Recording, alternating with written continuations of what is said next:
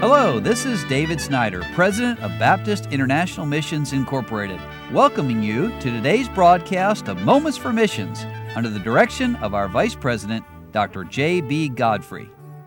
Well, I have a friend with me today, and Richard Badgett and his wife Laura, they've been missionaries now for many years in South Africa. And I think, Brother Badgett, the first time I met you was in a class at Ambassador Baptist College. You'd already graduated from Bible college, but took this one after that on missionary ethics. I think that's the first time that we met. That's when we first met, Dr. Godfrey. Well, it's my pleasure to have you here with me in the studio for Moments for Missions. And Moments for Missions is that. We try to help people understand what missions is about, and missions really is about people. Yes, it is. Brother Badgett, start back and just tell our listeners a little bit about who you are, where you're from, when did you get saved, some things like that. And Dr. Godfrey, I'm Richard Badgett, like you said, from the Winston-Salem area.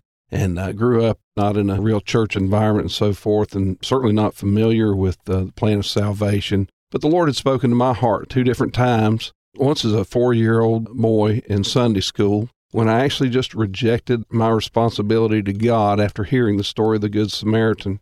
And then later on, at the age of 18, I turned to the Scriptures again as a turning point in my life and came to a place where the Lord brought me to a place of conviction. And you know, Dr. Godfrey, to this day, it's my greatest regret that I didn't receive the Lord as He was prompting me to trust in Him, and I chose to go my own way instead of the Lord's way.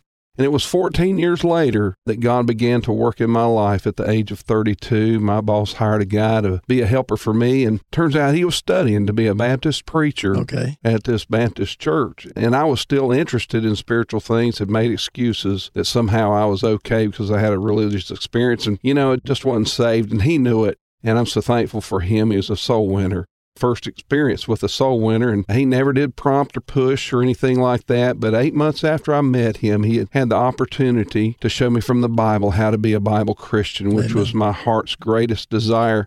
I was actually afraid to tell him that. I was under deep conviction, and God, through the preaching of a message that he actually preached, I happened to be invited to the church. And unbeknownst to me, there was a people that were praying for me that I didn't know, and I was hearing the Word of God.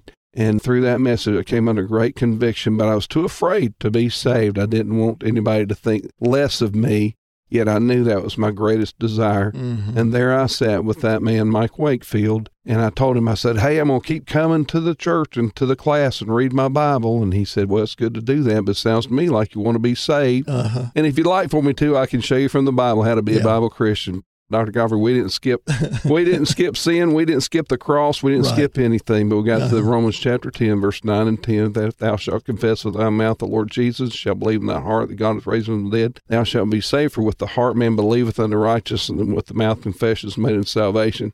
Dr. Godfrey, God used those scriptures to open my heart, and I called on the Lord, and he changed me to save my life. And that's a great story. What would you say to the listener today who's sitting out there thinking, that sounds like me. I've been religious. I've gone to church, but I just don't know if I'm saved or not. What advice would you give to that person? I would just say that my testimony is one of a long-suffering God, and he absolutely wants you to be saved today. And if that's coming to your thoughts and into your heart, then maybe that's your greatest need.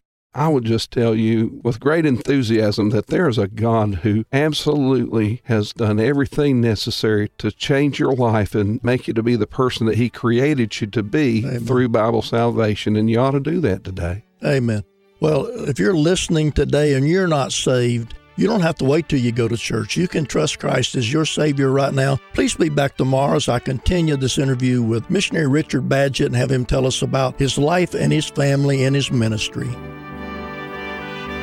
You've been listening to Moments for Missions. For further information, please write to BIMI, P.O. Box 9, Harrison, Tennessee 37341, or call us at 423-344-5050. Or you can visit us online at www.bimi.org.